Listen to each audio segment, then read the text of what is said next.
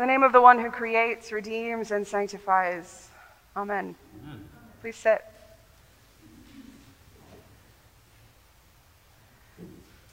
Pam texted me this morning and told me that what we really needed to hear about this morning was Noah and the ark. And I'm afraid that's not in the text for today, so I can't really do that, but I do agree. There is a rain connection, though, that we heard at the beginning of the passage from Isaiah. And Isaiah's passage, of course, links up with the gospel, this image of rain falling down from heaven and not returning again until it has watered the earth and given life, seed for sowing and bread for eating. It's actually a canticle that we say and sing at morning prayer, so it trips off the tongue the way that it's written in the prayer book.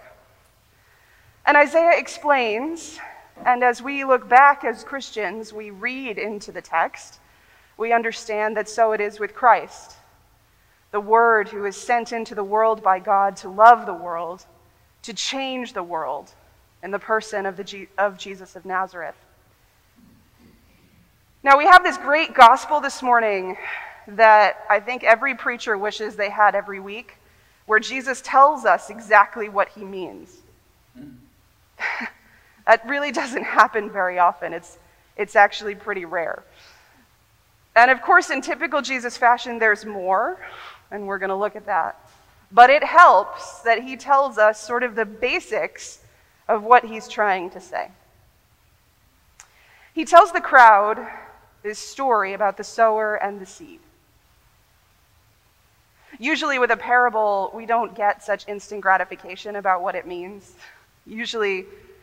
Sometimes Jesus will go away with just the disciples, and he'll explain just to them what he was trying to say. But most of the time with the parables, he doesn't explain it at all, so that we're left to interpret it ourselves, so that we're left to try and figure it out. And that is faithfulness, in a sense, is trying to figure out what Jesus means. So we're going to look today, and we're going to dig a little bit deeper based on what he says. So let's look, though, first at the pieces that he gives us, which is really helpful. We have this great image of the sower, who is Jesus, who comes to scatter the word. And as we make our way through this text this morning, I want you to hold the image of Jesus as the sower in your mind. And I want you to actually try to imagine him as a person. His dark brown skin, his big hat shielding his eyes from the sun, out in the fields. He should look to you a lot like the day laborers at our southern border. He has a bag wrapped around his shoulders and his body, and he's reaching into that bag with his hand, maybe with some kind of tool, and he's scattering the seed, meaning that he's literally throwing it everywhere. Maybe you've seen that in some, I feel like plenty of people have tried to paint this image, right? And you have this sense of constant movement. He's walking around in the field and he's throwing the seed everywhere, hoping that it will take root. Which means that what he's really doing is scattering the word of God everywhere. The word of love, the path to salvation, the path to fulfillment. These seeds that he's scattering are literally the stuff of life. They hold universes within them. There are opportunities within them for hope and joy and peace. Each seed is the chance to know God and to live a life full of God's love. These are the seeds. This is the word that Jesus scatters. And he tells us about all the places that the seed lands. On the path for the birds to eat. And he said that that is somebody who hears the word, so they encounter Jesus, and the opportunity for life abundant is given to them, but for whatever reason, they can't understand it. They can't take it in. And so Jesus says the evil one comes and snatches the opportunity away. Then there's the rocky terrain where the seeds spring up, but then they are scorched by the afternoon sun because they have no root. And here he says these are the people who receive the word with joy, so they can take it in, they can receive it, but they aren't actually able to hold it, to keep it, to seize it for themselves and make it their own.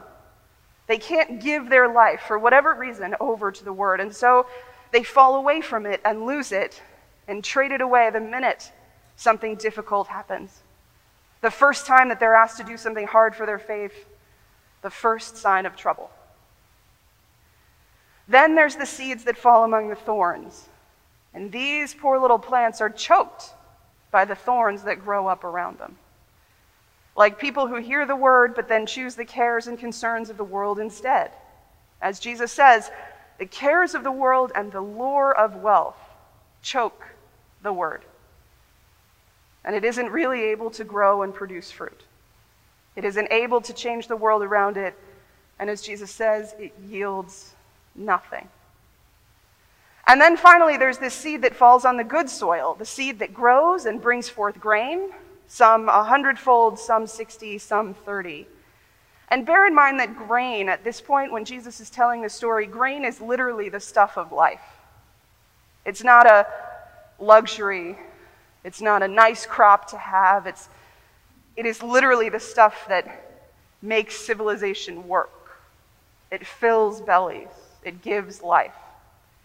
And so to produce grain and to produce a lot of it is a good thing. And Jesus says that these are the people who hear the word and understand it and who bear fruit and a lot of it.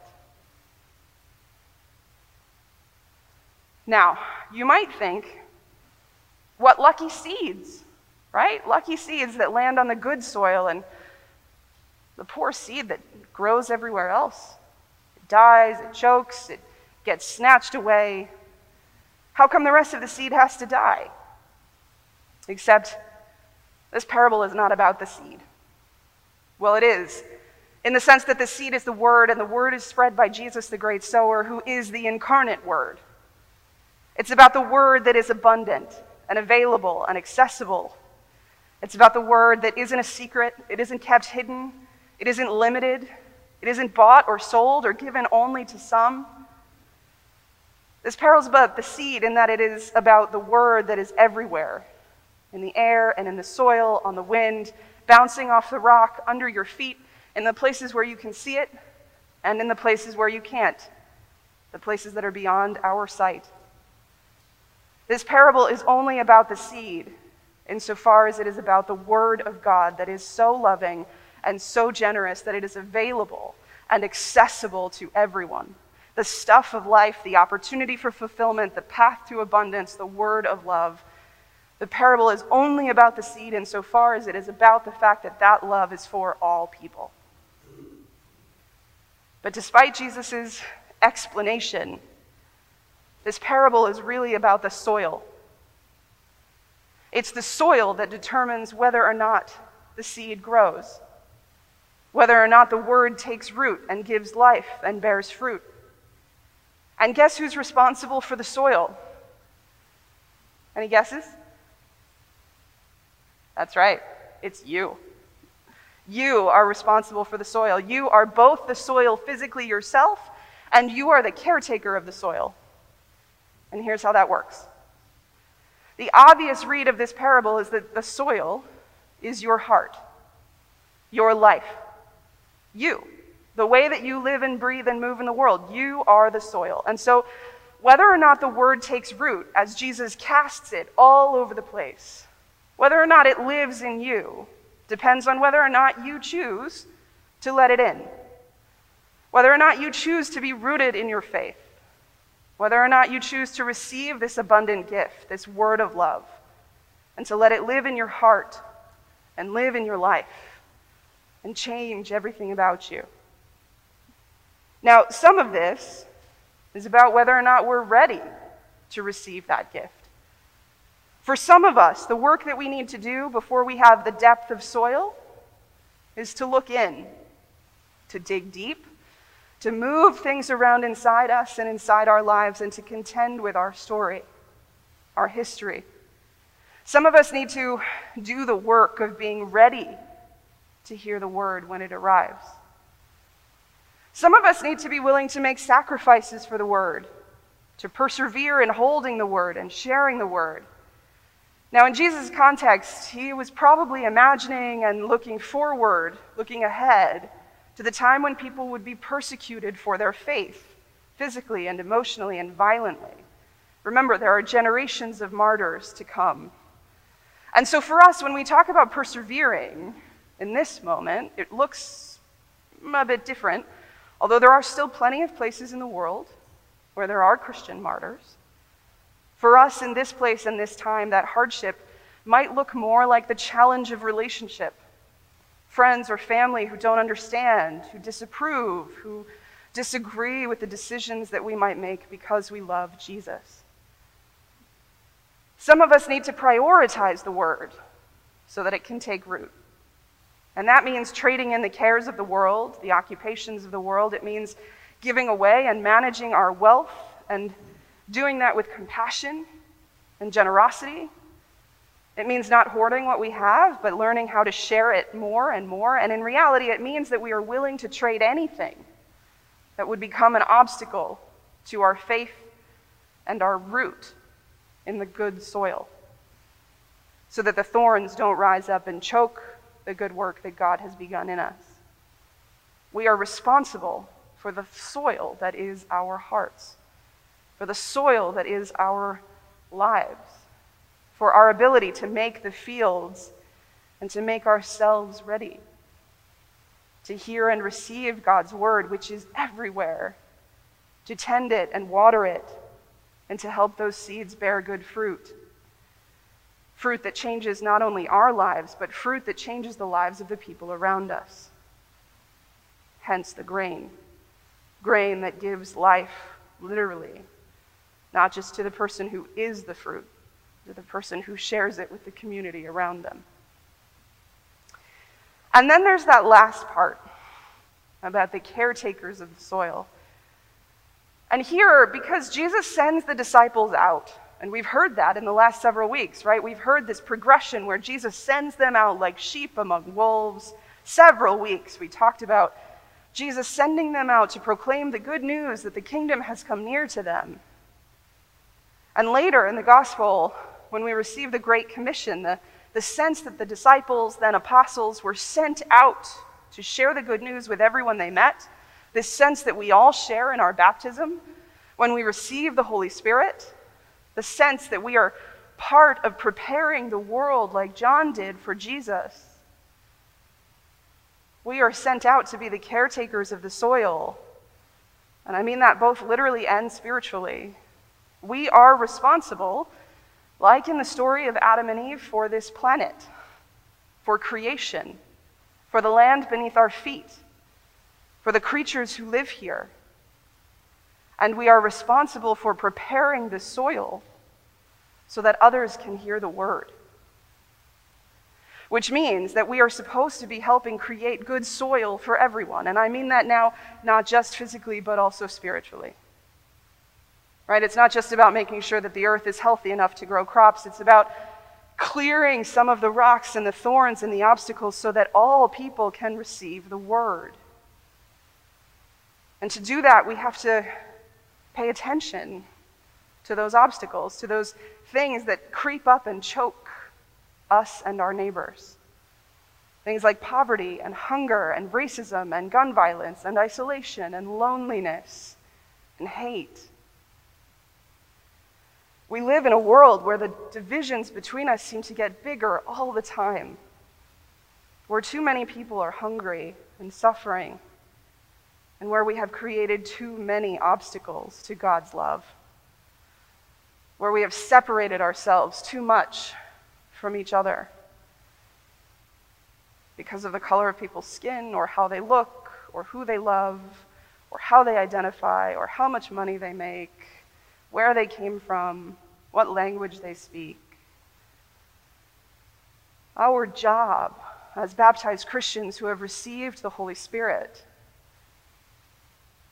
is to be the caretakers of this planet, of this soil, to make sure that everyone has what they need so that when the word is tossed their way, they aren't distracted or desperate, but are able to receive the good news and to take it in.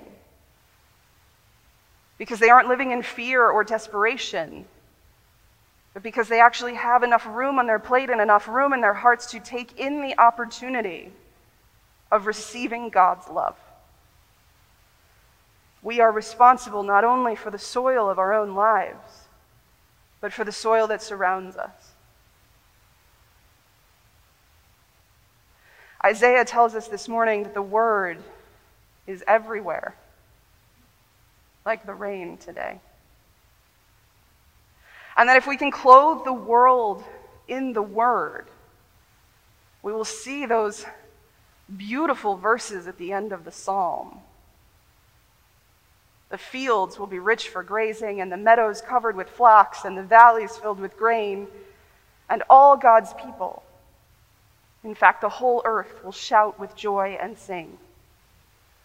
And that is our work as baptized Christians, to love our neighbors so much, to respect their dignity so much, to seek and serve Christ so well in this world that we clear the soil of all the obstacles within us and without us, of all the things that hurt us and hurt each other, of all the division, so that that tremendous gift that Jesus gives us when he throws the word everywhere is a gift that we receive and find ourselves rooted in, and a gift then that the rest of the world can also receive.